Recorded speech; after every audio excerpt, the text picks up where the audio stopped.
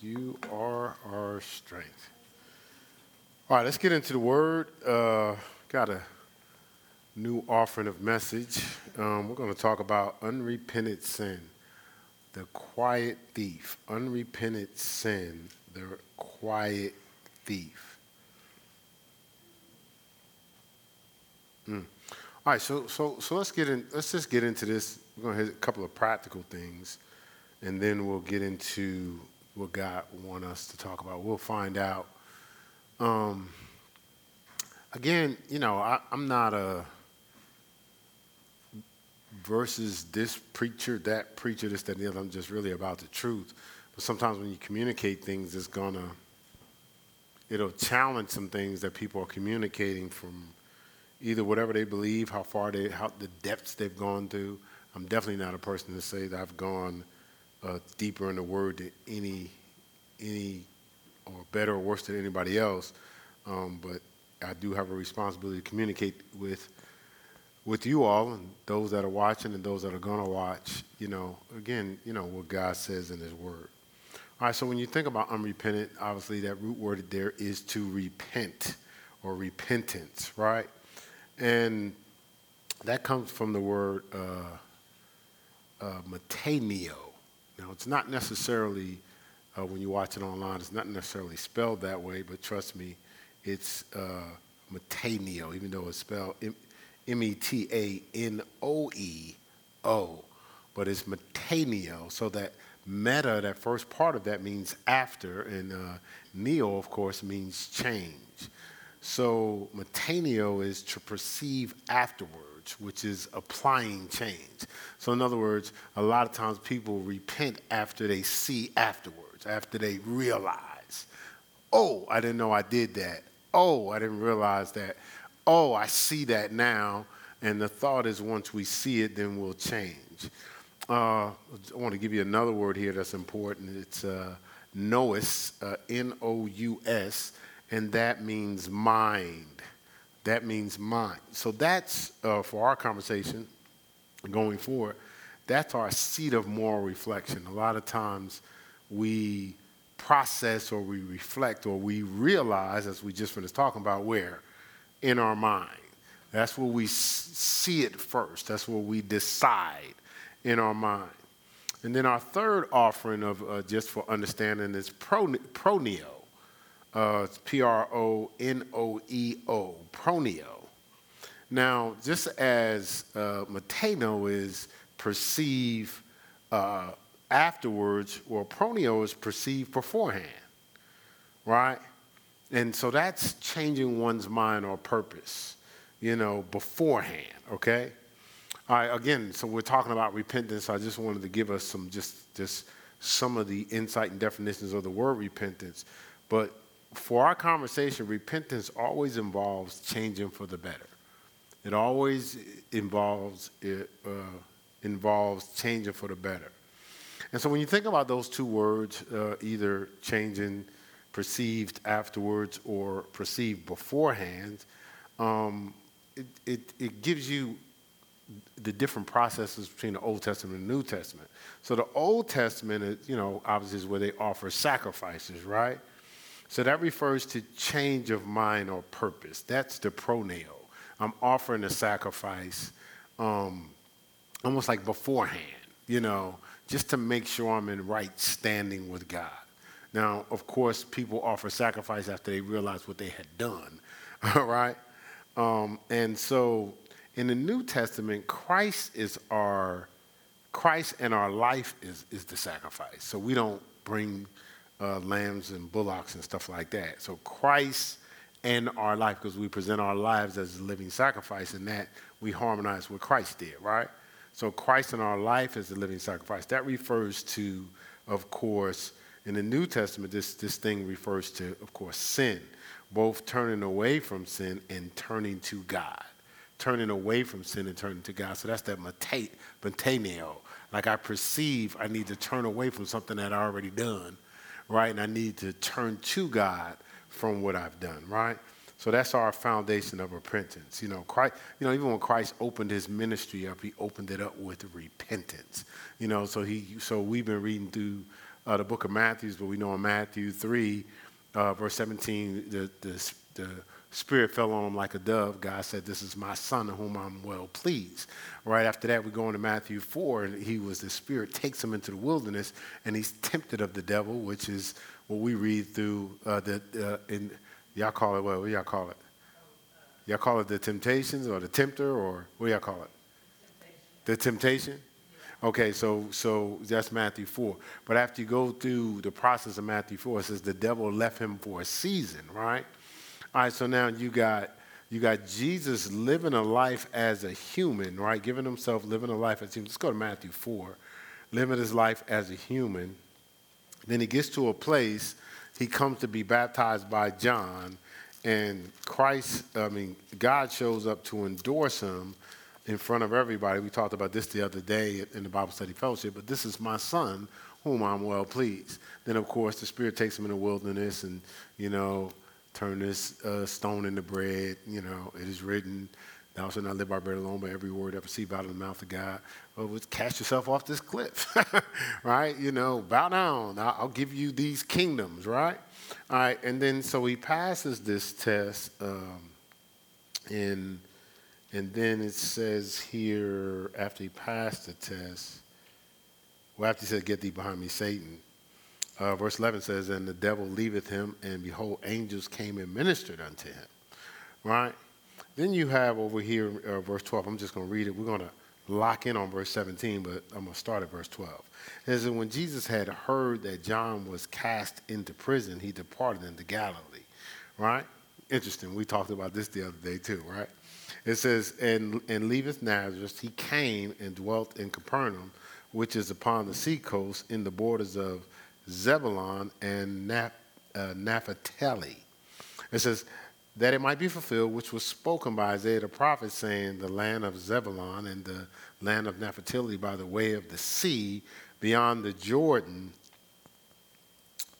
Galilee of the Gentiles, the people which sat at darkness saw great light, and to them which sat in the region in the shadow of death, light is sprung up. Well, obviously, we know who that light is, right? That's Jesus, right? Now, let's focus here on verse 17 because of what we're talking about today. It says, from that time. Now, remember, he just went through all this process. He got endorsed. Right after he got endorsed, this is why you got to handle success, because right after he got endorsed, went right to the wilderness. Right? Right. So we can't get overconfident and relaxed, as we was talking about today with them two boys that offered that strange fire, right? So he didn't get overconfident, goes right into the wilderness, passed the test, and right after that it says, from that time Jesus began to preach and to say, repent, for the kingdom of heaven is at hand. Right? From that time, the classic Amplifier says it this way: from that time Jesus began to preach, crying out, repent, change your mind for the better, heartily amend your ways with abhorrence of your past sins, for the kingdom of heaven is at hand. From that day forth. So he started this ministry out with what? Repent. Now, we talked about in the word neo and proneo, when you recognize something, you want to change. And of course, proneo says, hey, I'm turning away from something to God, right? But the Bible says it's different. It says turn to God from sin. It doesn't say turn away from sin to God for a reason. Just turn to God. Don't, I'm not going to do that no more. I'm not going to do that. No. Don't play off of what you're not going to do. Focus on what you're going to do, right? Right. Don't say, I ain't going to drink no more soda. I'm not going to drink no more soda. I'm not going to drink no more soda. What you playing off of? The soda. Say, I'm going to drink water. Right? Actually, I keep saying say. Drink water. Don't just say it. Drink the water, okay? Right?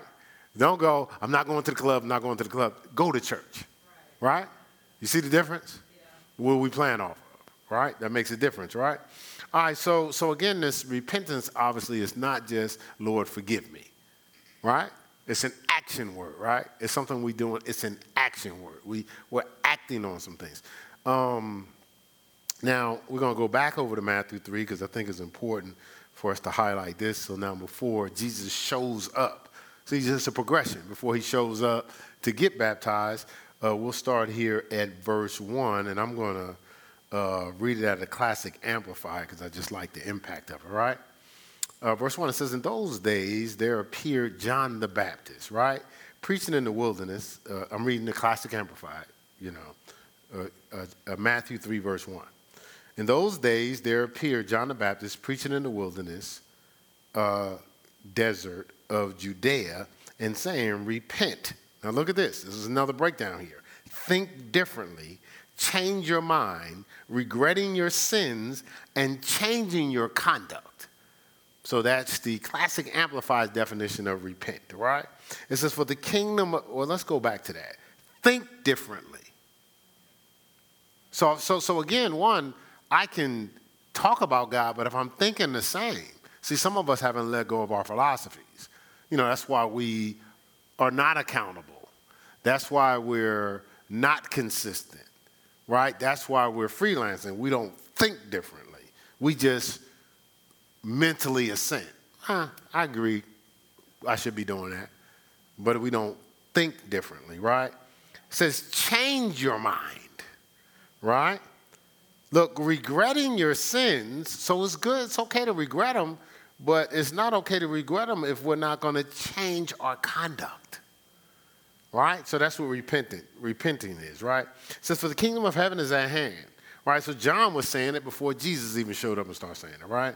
It says, and this is he who was mentioned by the prophet Isaiah when he said, the voice of one crying in the wilderness, shouting in the desert, prepare the road for the Lord, make his highway straight, level and direct. So this is important because we were talking about order when we were walking through Bible Study Fellowship. He's preparing a way that's not confusing. So in other words, when Jesus shows up, be like, well, John was saying this. What you talking about? So John is out ahead of him saying what Jesus is going to say. John said the kingdom of heaven is at hand. Jesus said what? The kingdom of heaven is at hand. So it wasn't like they're speaking different languages. That's why we got to be on the same page. That's why we have discipleship class. That's why we have Bible school, right? That's why we have Bible school fellowship, because sometimes we're saying our philosophies, not what the word says. Sometimes we're speaking our tradition, not what the word says. So we're not preparing a way. We're not making the path straight. The path is all over the place because sometimes we're communicating out of our compromise. So we go, oh, I'm not saying you got to do it exactly that way. Sometimes you may need to do a little something. That's not what the word says. You see what I'm saying? So I'm trying to communicate a straight path, right? Does that make sense? All right, it says, this same John's garments was made of camel hair, and he wore a leather girdle about his waist, and his food was locusts and wild honey. Right? He's pretty much fasting here. All right, eating this stuff. I said, then Jerusalem and all Judea and all the country round about Jordan went out unto him. Oh, no, he wasn't chasing them? John wasn't chasing them? Trina. John wasn't chasing them? Running after them? Making sure he called them all the time? He wasn't even following up? They was chasing John.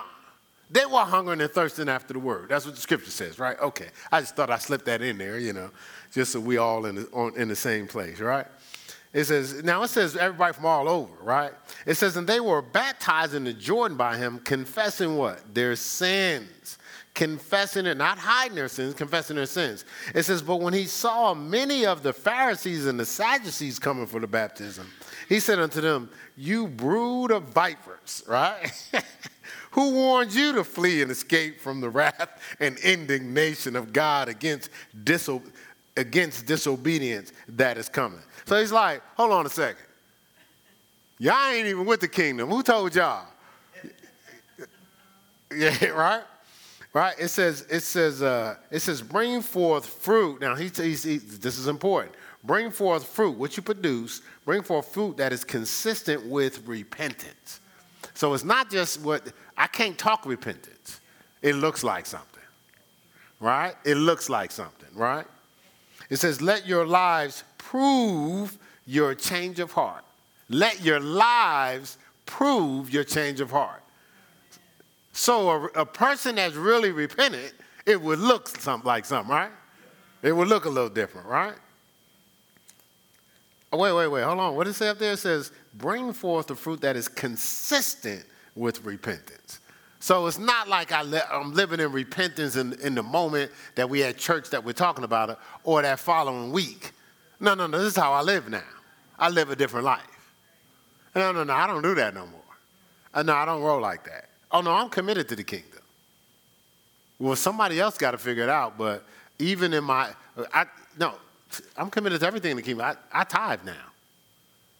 Not just when the circumstances are favorable. This is how I live. I'm in his word. I pray. I fast. I play off of the kingdom now, right? I'm consistent. Doesn't it say that? Okay, I'll just make sure we're all in the same place. It says, and do not presume to say to yourselves, this is important, do not presume, be overconfident, that's presumption, right? To say to yourself, we have Abraham as for our father. So now you're hearing what you need to do, but you're going to look for out. Well, we have Abraham as our father. We don't need to do that. We chosen. Right? It says, we have Abraham for our forefather. It says, for I tell you, God is able to raise up descendants for Abraham from these stones. It says, God don't need y'all. It says, and already the axe is lying at the root of the trees. Every tree, therefore, that does not bear good fruit is cut down and thrown into the fire. And I indeed baptize you in or with water because of repentance. That is, because of your changing your minds for the better, heartily amending your ways with abhorrence of your past sins. But he who is coming after me is mightier than I, whose sandals I am not worthy or fit to take off or carry. He will baptize you with the Holy Spirit and with fire. Right? So John was saying, have a sense of urgency. You don't have as much time as you think.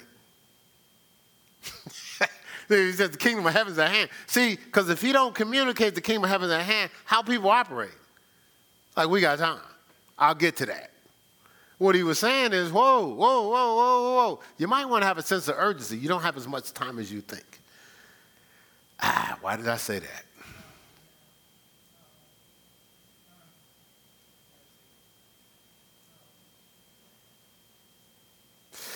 All right, Romans 13.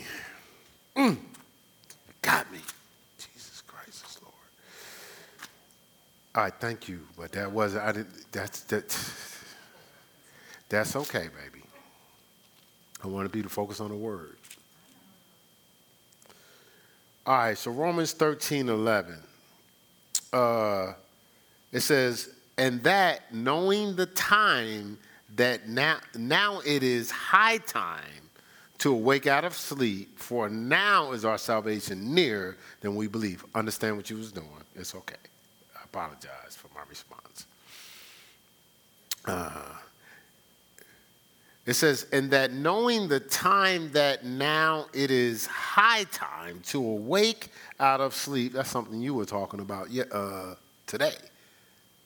You was talking about people awakening themselves, right? So it says, to awake out of sleep, for now our salvation is nearer than when we believed, right? Our salvation is nearer than when we believed. The scripture says, redeem the time because the days are evil. Meaning the days don't wait on you. You got to maximize your moments when you have them. Let me see. I didn't read this, but Pastor Mel brought this up the other day. Let me see if Jesus Christ is Lord. Pastor Mel brought up this scripture, Psalm 34:18. It says, the Lord is nigh unto them that are of a broken heart, and saveth such as be of a contrite heart. Right? Basically people that have remorse for sin. That has remorse for sin, right? Let's go here to Acts 26. Acts 26.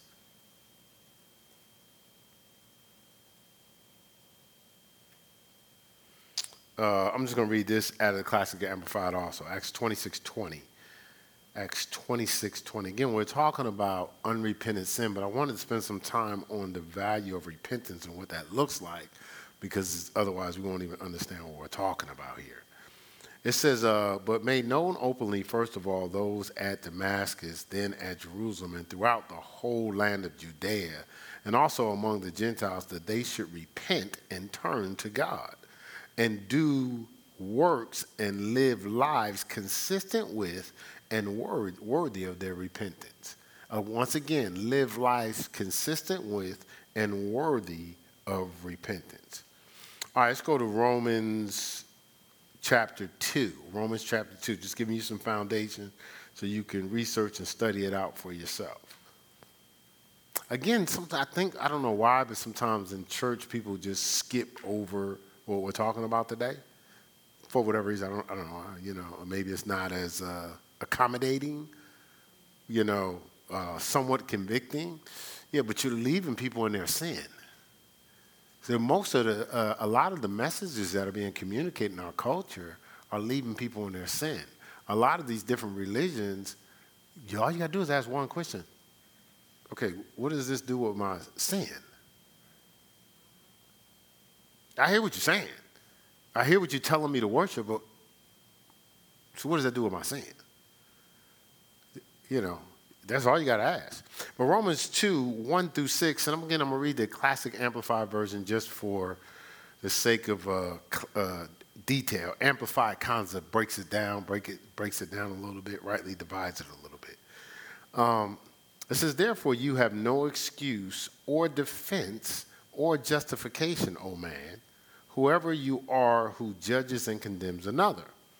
For imposing, this is fronting, imposing as judge and passing sentence, that's what judgment is, and passing sentence on another, you condemn yourself, because you who would judge are habitually practicing the very same things that you censor or denounce.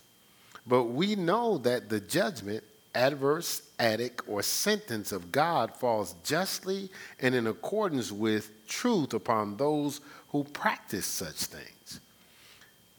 And do you think or imagine, O man, when you judge and condemn those who practice such things and yet do them yourself, that you will escape God's judgment and elude his sentence and adverse verdict? Or are you so blind as to trifle with and presume, that's that overconfident word again, upon and despise and underestimate the wealth of his kindness and forbearance and long-suffering patience? Are you mindfully or actually ignorant of the fact that God's kindness is intended to lead you to repent, to change your mind, and inner man to accept God's will? But by your callous stubbornness and impenitence of heart, you are storing up wrath and indignation for yourself on the day of wrath and indignation, when God's righteous judgment, just doom, will be revealed. For he will render to every man according to his works, justly as his deeds deserves. So again, this is saying when judgment comes, it's according to your actual works, what you're doing, your actions, not your mouth. Not, I say I love God, but what is your works? Not, I really feel sorry, but I'm still operating the actions. The corresponding actions don't line up. And then he says, even kindness, which most people that call themselves Christian, is probably the only attribute of love they use is kindness. But you don't understand, kindness is supposed to lead people to repentance too. If it doesn't lead people to repentance, the kindness is not being applied the right way. Right? It's for you, not for them. So it should lead people into repentance. And that's important because we say we love people, we don't want them to deal with the wrath or the judgment of God, do we? That's a question. Do we? We sure? We got a couple of people said, no, I don't want them to deal with it. A couple of y'all don't really care. All right, that's what the goal is. When we say we love people, greater love has no man than this, he'll lay down his life for a friend. That would include your like.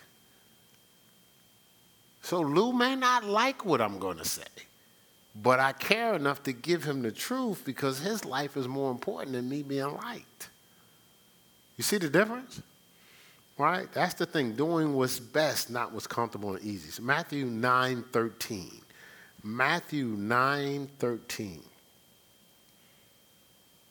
Hopefully you're patient with me as I'm reading a lot of the Classic Amplified because it really speaks to what we're trying to say today. Matthew 9:13. Classic Amplified again. It says, go and learn what this means. I desire mercy, that is readiness to help those in trouble, and not sacrifice or sacrificial victims. For I came not to call and invite to repentance the righteous, those who are upright and in right standing with God, but sinners, the erring ones, and all those not free from sin. So he's saying I showed up to call sinners to repentance, right? And that's the most important thing, like to get people to turn away. People are in harm's way. A lot of times temptation, we don't realize the reality of temptation is pull us out of the presence of God. So once I pull you out of the will of God, I pull you out of the presence of God because you're not in harmony with God, right? Once I do that, the devil got you. You're out there by yourself. You're uncovered. So wow, simply stay away from sin. That's basically what we're realizing. Stay away from sin. If you slip, repent. So this is how I'm living. I'm not trying to play off of it's okay, I could do anything I want because it's under grace. No, I'm staying away from sin. And if I slip, I'm repenting. I'm not jumping in sin or living in sin saying, I know God will forgive me. That's not how it's supposed to work. Stay away from sin, and if I slip, repent. So look, now, you know what the grace is? I don't need no lambs. I don't need no bullocks. I don't need no turtle doves. That's what my grace is. I don't have to have a barn full of lambs, barn full of bullocks, barn full of doves. These people probably made no money much as they were sinning.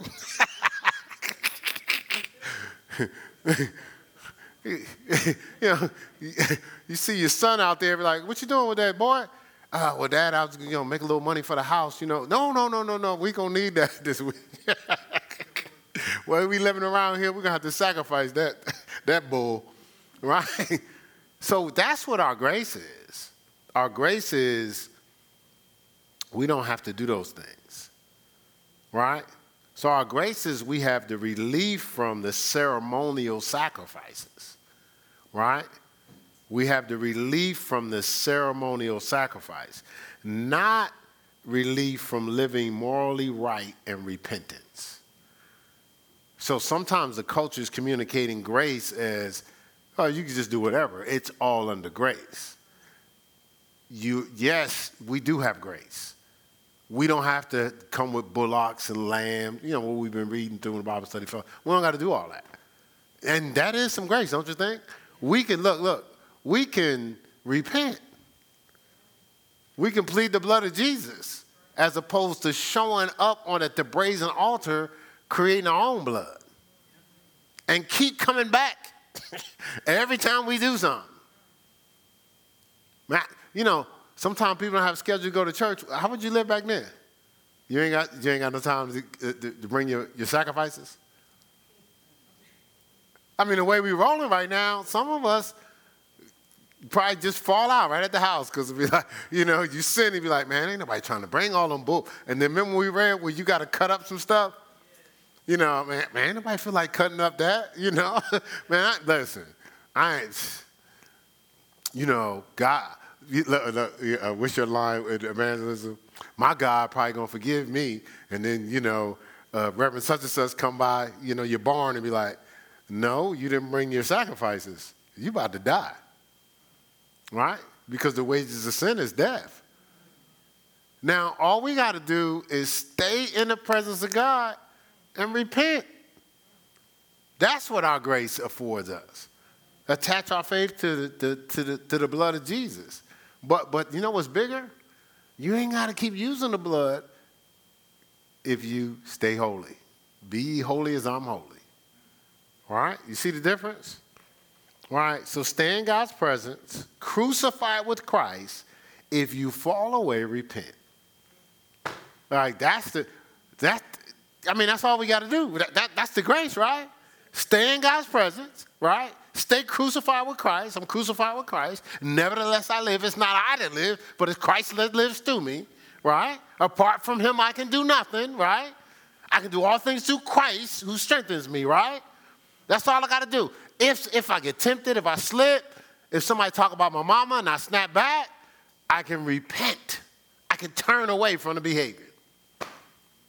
Is he asking too much? You want to go back to the bullocks and the rams? And the turtle doves? You want to go back to being butchers? Part-time butchers? You see the difference? Right? See, so if that's all we have to do, we can't walk around with unrepentant sin. Just like you couldn't not show up at the brazen altar with your offering. You couldn't do that. You couldn't even risk that. You can't risk walking in unrepentant sin. This is what's quietly stealing people's lives. People are walking around with unrepentant sin under the guise of, I know God loves me. We just been reading through the order of God. You think he didn't love Aaron's sons today? For the people that don't know what I'm talking about, our Bible study fellowship at 6 a.m. to 8 a.m. Walking through the Bible. So we were talking about Aaron's sons offered up strange fire, right? They gone, right? You think God didn't love them? But see, God's will and what God's order is big, is important. He's establishing precedent. Because if I let them just do things in their own will, are we just going to, it's going to be, what? Free fall. Everybody going to be doing something. Well, you let, Abihu and Nadab, you let them offer a strange fire. Why can't I, worship some pigs this week? We'd be all over the place. One of the things I worked in corrections, and you have to establish order. When I first came in, or the unit I worked on was chaotic, out of order. Nobody wanted to work there. And to be transparent, neither did I. Because, when you first come, you're going through training. And so as I was going through training, I was at a unit, and you had to take the people around to clean. And I was like, what is this over here? It was like they come out the cafeteria like it's a concert. And this is listen, when you walked around, you're supposed to parade rest. It's 50 people, 25 in each line, walking down the hall so you can see what everybody's doing. You can't see. They walked out, no lines. Then I was cleaning one day and I looked inside the unit. The guards was braiding the kids' hair, and I said, wherever they send me, don't send me there. Guess where they sent me? There. But when I came in, I had to establish order. And I had a defining moment one day where they had set me up. This guy said he wasn't going to a cell. So while I'm talking to him, you got to go to your cell. Either you go on your own, you got to get dragged in there. That's the line we always say, And so I'm not trying to drag the guy, so I'm negotiating, and he's backing up, and I'm going. So all of a sudden I hear all this noise. And I go back out, and it looked like it was a riot. Because it was like 60 kids. And I was working by myself that day. So I was like, okay, this is a moment, brother. if you don't handle this right, they're going to run over you for the rest of the time here. So what happened was they were sneaking me in the back so they could all get the cake tray. You know, so you got to feed 60 people, so there's a big tray of cake. So they was, fighting for the cake. So when the smoke cleared, I said, are we serious right now? So I took the tray and I threw it up to the ceiling and I told them to all sit down, right? In a different way than I'm saying it right now, right? But what I was doing is what? I was establishing an order. And sometimes I got on their nerves because I was like, no, you can't do that. Oh, well, Mr. Such and Such, we'll go talk to Mr. Such and Such, but you can't do that. But after a while, the unit ran itself. Because what? They came in and they followed order. And that's why you have to establish consistency, because if you're just all over the place, everybody be all over the place, right? All right, so let's kind of look at some of this unrepentant sin. Now, we already know Lucifer was turned into Satan. He slipped, and obviously he didn't repent because he's destined for what? She said hell, right? But this is the interesting thing. He was in the spirit realm. We've been given a body, right? We are a spirit. We've been given a body, but we've also been given a mind. God breathed in us. We became a living soul. So we actually have a choice station, right? See, once you leave this earth realm in this particular body, choice over. That's why a lot of times if you think suicidal, like you think you're going to go into heaven and things are going to change. No, the state that you're in is what you're taking into the eternity. And now you don't have a choice. That's why what profit a man to gain the whole world and to lose his soul? Because he wants your choice. He'll let you do what you want with your body and your spirit. He just wants your soul. He wants your choice. Because once he has your choice, you can't choose to spend eternity with God. Does that make sense? All right, so we already know the Satan thing, but I was thinking through Cain, right? I was thinking through Cain. Let's go here to Genesis 4. Again, we're talking about unrepentant sin. And sometimes we could be so casual with repentance and what's the scripture Pastor Mel gave us? Psalm 34:18, that contrition. Like really be contrite, really be broken and realize, man, I need to change. I'm wrong. So Genesis 4, we're going to focus on 5 through 7, but let's start at verse 3. It says, now this is after Cain and Abel was born. It says, in the process of time, it came to pass that Cain brought of the fruit of the ground an offering unto the Lord. And Abel, he also brought of the firstlings of his flock and of the fat thereof. Now, there's a reason why the first of was emphasized. So Abel gave his best, Cain gave whatever, right? It says, and the Lord had respect unto Abel and to his offering, right? Because he gave of his best. But unto Cain and to his offering, he had not respect. And Cain was very wroth, and his countenance fell. And the Lord said unto Cain, why art thou wroth? It says, and why is thy countenance fallen? If thou doest well, shall thou not be accepted? And if thou doest not well, sin lieth at the door. And unto thee shall be his desire, and thou shalt rule over him. Obviously, Cain talked with his brother and then killed him. All he had to do was just repent. Change from how he offered the first time and give his best. Just a simple tweak. This dude killed his brother. See, because by him not repenting, he was opened up for that sin that clouded him. It fed his flesh. Envy and jealousy kicks in, and you murder your brother, right? You see what I'm saying? Like, all he had to do was shift. See, like, even, as we was walking through the story of Moses and them, when they realized what was going on, remember Moses said, man, go, Aaron, go out and offer up to God real quick, like run in the middle of the crowd. Like there's a quick repentance that has to take place. Like, there's a small window for misrepresenting God. There's a small window there, so you got to quickly repent. You just can't weigh on that thing. Like even if you think about Joseph's brothers, Genesis 37 through 50, that's the whole story. But if you think about it, like, they dealt with consequences because they didn't repent. They didn't really come to the realization to make an adjustment until they're right in front of Joseph and the Pharaoh died. And so once Pharaoh died, I said, whoa, okay. Or it might have been their dad that died. But it's like, oh, it was their dad, right? It was their dad that died. So he says, well, dad's gone, so he probably going to take us out. You know, even though Joseph had a heart, he said, you meant it for evil, but God worked it out for good, Genesis 50:20, right? And so again, they, you know, because they was walking around in that unrepentant sin, they went through some of the things they went through.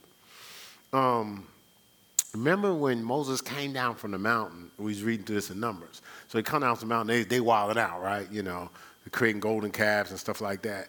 Well, if you think about what Moses did, Moses said, okay, any of y'all, now with some people wilding out too, any of y'all that's with me, come over here.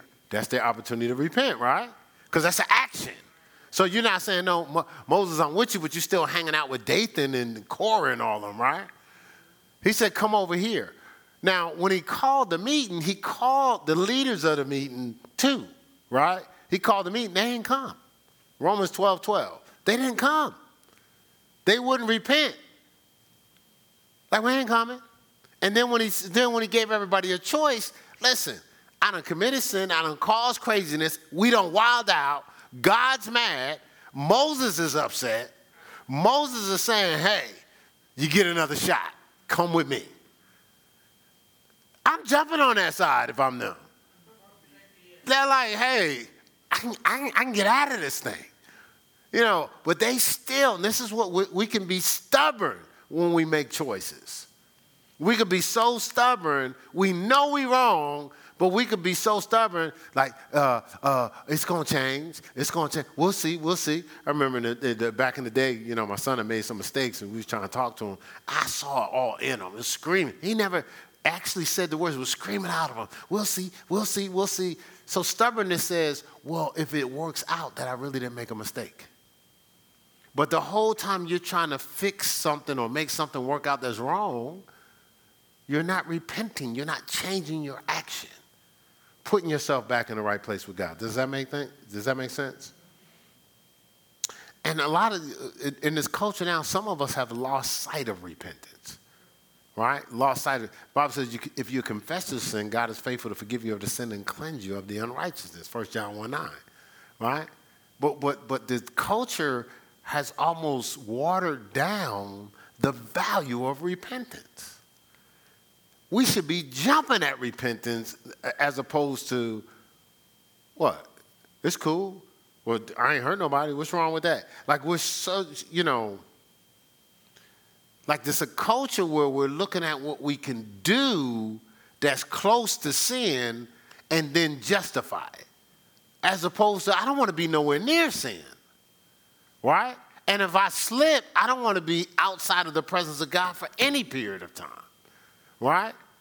I want to repent and not, see the thing, the Bible says you honor me with your lips, but your heart is far from me. You can't front repentance. You know why? Because your actions show. And no, it's not your actions before me or Pastor Mel or Lou or Stella. It's your actions before God.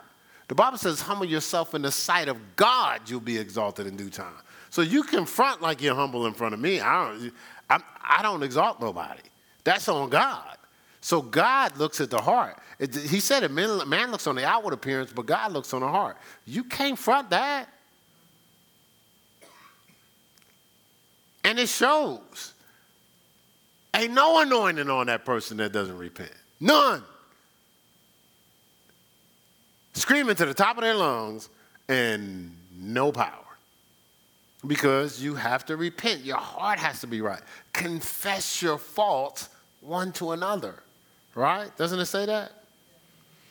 And so we live in this culture where repentance has been excused with a word called judgment. Well, we just finished reading through the Classic Amplified, judgment is passing sentence.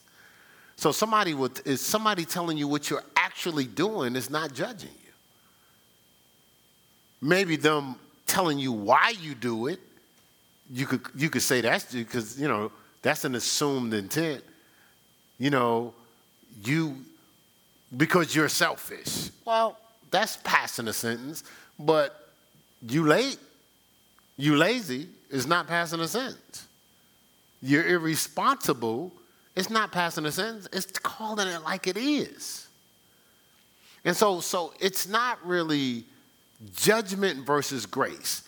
See, once again, people control the narratives in our life. Remember, I was working I was doing Bible study with a football team. And so I gave this scenario because I wanted to talk about misrepresenting God. So I said, okay, so if you showed up at a restaurant, in Columbus, they had a restaurant called Max and Irma's. So it was kind of a grill bar, kind of like, so you eat food there, but they had a little bar there. I said, so you come to Max and Irma's and you see, you don't know whether it's alcoholic, non-alcoholic or not, but it looks like I'm drinking beers with my food. I said, what you gonna say to me? And so one of the young men, because he tried to anticipate where I was going, he says, should I judge you? And so my response was, should you leave me there? He said, what do you mean? I said, well, suppose I am drinking. You just gonna leave me there? So you walk away saying, they called me Mr. Bradley back then. Mr. Bradley, he gonna be cool with me because he gonna say, at least I didn't judge him. Yeah, but you left me there. I'm still locked up with alcohol. You had the keys. I've said this example before. You showed up in prison, you gave me cake and ice cream, and you got keys in your pocket. So you walk out feeling good because I'm gonna say, you know what? Keith was there for me, man. He showed up, man. He gave me some stuff. But you left me locked up and went away free. Keep your cake and ice cream. Give me the keys. Give me the truth. That's what's going to free me. Don't just leave me bound so I like you. Let me be free so I can hang out with you. All right, does that make sense? All right, so it's not about, the challenge isn't judgment versus grace. It's unrepentant sin. See, change the narrative. So somebody creates a distraction. Sure, well, you going to judge me? I'm under grace. Okay. I'm over here going, what about the sin? There has to be repented from, turned away, changed conduct, consistent changed conduct. What about that? Oh, see, I don't need to change my conduct because I'm under grace. What does one have to do with the other? I don't have to kill bullocks and rams, yes, but I have to live morally right. Right standing with God. Read all through the New. Paul said it, shall I sin so grace shall abound? He said, God forbid, no. So that's saying I shouldn't act immorally to justify grace. You see what I'm saying? Like, what are we doing? We got to repent from sin, right? See, I want to prepare a way by not, because we're preparing a way for people, right? I don't want to prepare a way by not leaving them in the sin that's cursing them. That's how I'm helping them. Look, I'm going to be kind enough, if that's all I'm using is kindness. Even the Bible talks about open rebuke is better than secret love. It talks about speaking the truth in love. It says God chastises who he loves, but let's just use kindness. My kindness should be leading people into repentance. We read that scripture, right? Corresponding action to kindness should be what? Leading people into repentance, right? So I can kindly lead somebody in repentance. I can kindly tell somebody the truth in love, right? I can kindly challenge somebody because it's, well, my wife was talking to a family member, and she was talking about, she says, we're going to, can I say who it is? Oh, you said it's up to me? Well, you was having a conversation about we were going to reset them when they come to visit. Is that okay? Okay, well, I'll just say. And so when she said, well, what about me? So how are they going to deal with me as a part of this reset? So the person says, well, it's, okay? Okay, so it was my granddaughter. So my wife was saying, well, what about grandpa? You know, she says, well, I know he's going to be straight, but I know he loves me. So even though it might be tough to hear, I know everything he's communicating is communicating out of love. So it's not going to be that bad. Right? Well, that's my point. If the kindness is really about the other people, it ain't that bad. It's going to stretch a little bit beneath you, but it ain't that bad. Right? Right? It's not that bad, right? The scripture says this in Psalms 11:5. It says, the Lord tests the righteous, but his soul hates the wicked and the ones who love violence. So he says, when you're righteous, you're going to be tested. Right? But he hates the wicked and those who love violence. Right? Proverbs 8:13 says, the fear of the Lord is to hate evil. The fear of the Lord, when I reverence God, I hate evil. I'm not comfortable around evil, being around evil. The Bible says God resists the proud and gives grace to the humble. Open rebuke is better than secret love. Proverbs 27:5. Right? So again, the thing is, even when the scripture tells us, I set before you life and death, blessings and cursings, choose life in Deuteronomy 30:19, what it's saying is choose life, repent from death. Right? See, when I choose life, I'm not going to do the things that's going to harmonize me with evil. Right? I'm not going to do the things that harmonize with evil. Let's go to 2 Peter 2:12 through 15. 2 Peter 2:12 through 15. And so again, this is not, like, Gerard, we ain't trying to roll like, I'm just going to live in sin and I'll just keep every other day repenting. You know what that is? I've never repented at all. Because remember, your actions are consistent with repentance. So if I'm,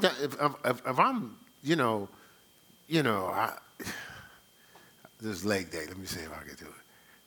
I can't even do it. I was going to do, you know how we used to jump rope and you just going back like this and stuff like that. If I'm jumping back and forth in and out, yeah, that ain't repentance. I can't. I could barely. I did legs and I got some news, so I said, let me go put up some shots. Man, I was like, what's wrong with me? Like, I could barely get up off the ground. And the Lord said, well, it might be all that stuff you did with your legs. But what I'm saying is, like, it's not going in and out, back and forth. I'm locked in. You know what I'm saying? I'm locked in. It's consistency. So let's look at 2 Peter 2. I told you that already, right? I thought I did. I just didn't get there. Did you just yawn? Like, oh, boy. I have to go sleep on me. I'm playing with you, man. I'm playing with you. It's kind of loud there, sister. Like, hurry up with this stuff. Oh, boy. What's your line, man? Tell me how you really feel. All right. So 2 Peter 2:12 through 15, and we're gonna focus in on I think this might be the classic Amplified. I'm not sure. I didn't write it in here. It says, but these are natural brute beasts made to be taken and destroyed, speak evil of the things that they understand not, and shall utterly perish in their own corruption. These are deceiving folk or people in denial. It says, and shall receive the reward of unrighteousness as they that count it pleasure to riot in the daytime. Spots they are, and blemishes, sporting themselves with their own deceivings while they feast with you. Having eyes full of adultery, they cannot cease from sin, beguiling unstable souls, or tricking unstable souls, and heart they have exercised with covetous practices. Cursed children, which have forsaken the right way and have gone astray, following the way of Balaam, the son of Bosor, who loved the wages of unrighteousness. This is the Amplified version. It says, but these false teachers, like unreasonable animals, mere creatures of instinct, born to be captured and destroyed, reviling things they do not understand, will also perish in their own corruption. In their destroying, they will be destroyed, suffering wrong, destined for punishment as the wages of doing wrong. They count it a delight to revel in the daytime, living luxuriously. They are stains and blemishes on mankind, reveling in their deceptions even as they feast with you.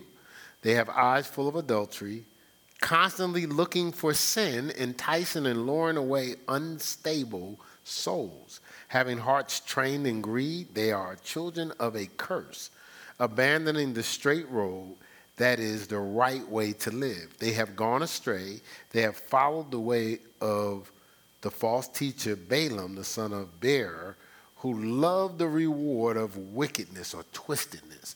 Now, this is talking about false teachers because, and I only highlighted the scripture because that's what's happening when people are not teaching a message that's reminding us that we have to repent from sin.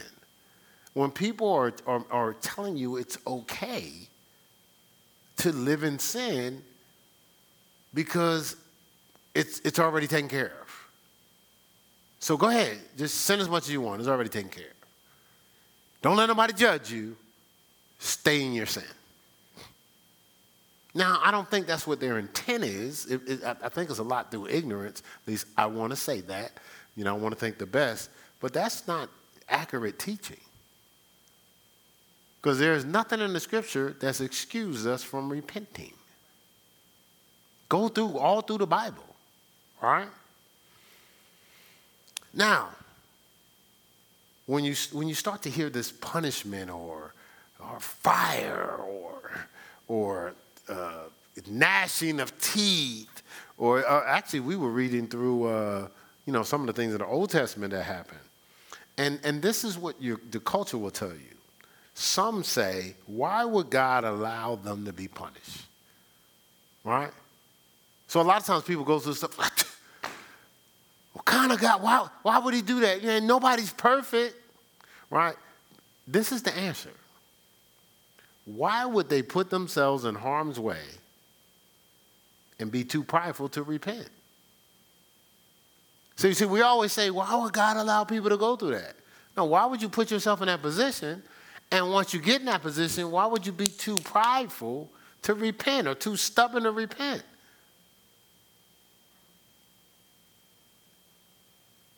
God is getting the blame for our choices. Why'd you let that happen to me? Why'd you go there? Why you didn't tell me they was getting hurt? Who said I didn't tell you? Why'd you cloud yourself from listening? You see what I'm saying? Like we really got to process through this. I only got a couple more scriptures here, but let's look at Revelations 2. So I told you repentance is all through the Bible, and you just read through the churches of Revelation, you'll see how Genesis, we talked about the beginning, right? We talked about the beginning of some unrepentant sin. And when you get to Revelations, you'll see that's why everybody went through what they went through. Now, in the red letters, of course, is Jesus talking, but Revelations 2, we'll just highlight 2. We can go through pretty much all the churches and see how this is an issue. But I wanted to highlight Revelations 2 in light of what we was talking about. So verse 18, this is the church at Thyatira. It says, and unto the angel of the church in Thyatira, these things saith the Son of God, who has his eyes like unto a flame of fire, and his feet are like fine brass. I know thy works, and charity, and service, and faith, and thy patience, and thy works, and the last to be more than the first. So he's saying, I've seen all the things you've done in the church. You see that? Y'all see that? It says, notwithstanding, I have a few things against thee. So he could get a list of all of the charity, that's love, and the service, and the faith, and the patience, and our works. And he said the last, meaning the works, was greater than everything else. A lot of works. He says, notwithstanding, I have a few things against thee, because thou sufferest the woman Jezebel, which calleth herself a prophetess, to teach and seduce my servants to commit fornication and to eat things sacrificed unto idols. And he says, and I gave her space to repent of her fornication, and she repented not. So even the Jezebel spirit was given a chance to repent. But he says, that's what I got against you. You're allowing that manipulation. So you did all these wonderful things, but you didn't address that manipulative spirit that starts snatching people into fornication. Right?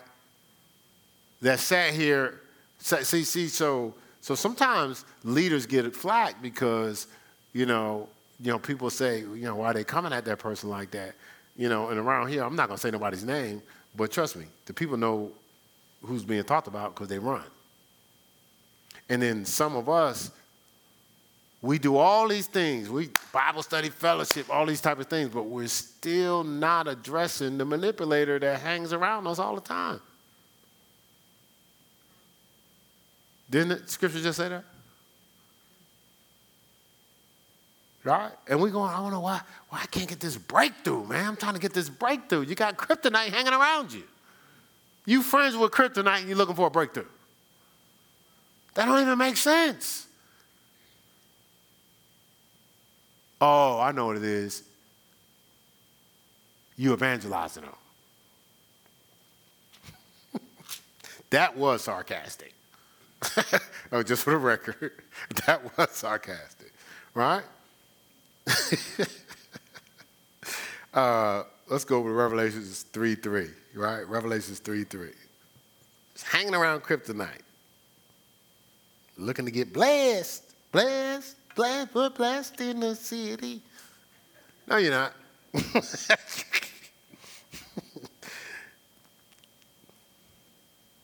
And around. All right, so Revelations 3:3. It says, remember therefore how thou hast received and heard, and hold fast and repent. If therefore thou shalt not watch, I will come on thee as a thief, and thou shalt not know what hour I will come upon thee. So he says, live in this life now. Remember, that's similar to saying the kingdom of heaven is at hand. Repent, for the kingdom of heaven is at hand. Like now, in this time, right? He says, because you don't know when I'm coming. Right? You don't know when I'm coming. Second. Just can't get around some things. All right, 2 Corinthians 12. Wow. I hear you, Lord.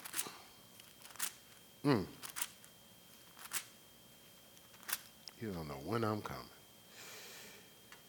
Whew. Wow. All right, 2 Corinthians 12, this will be our last scripture. And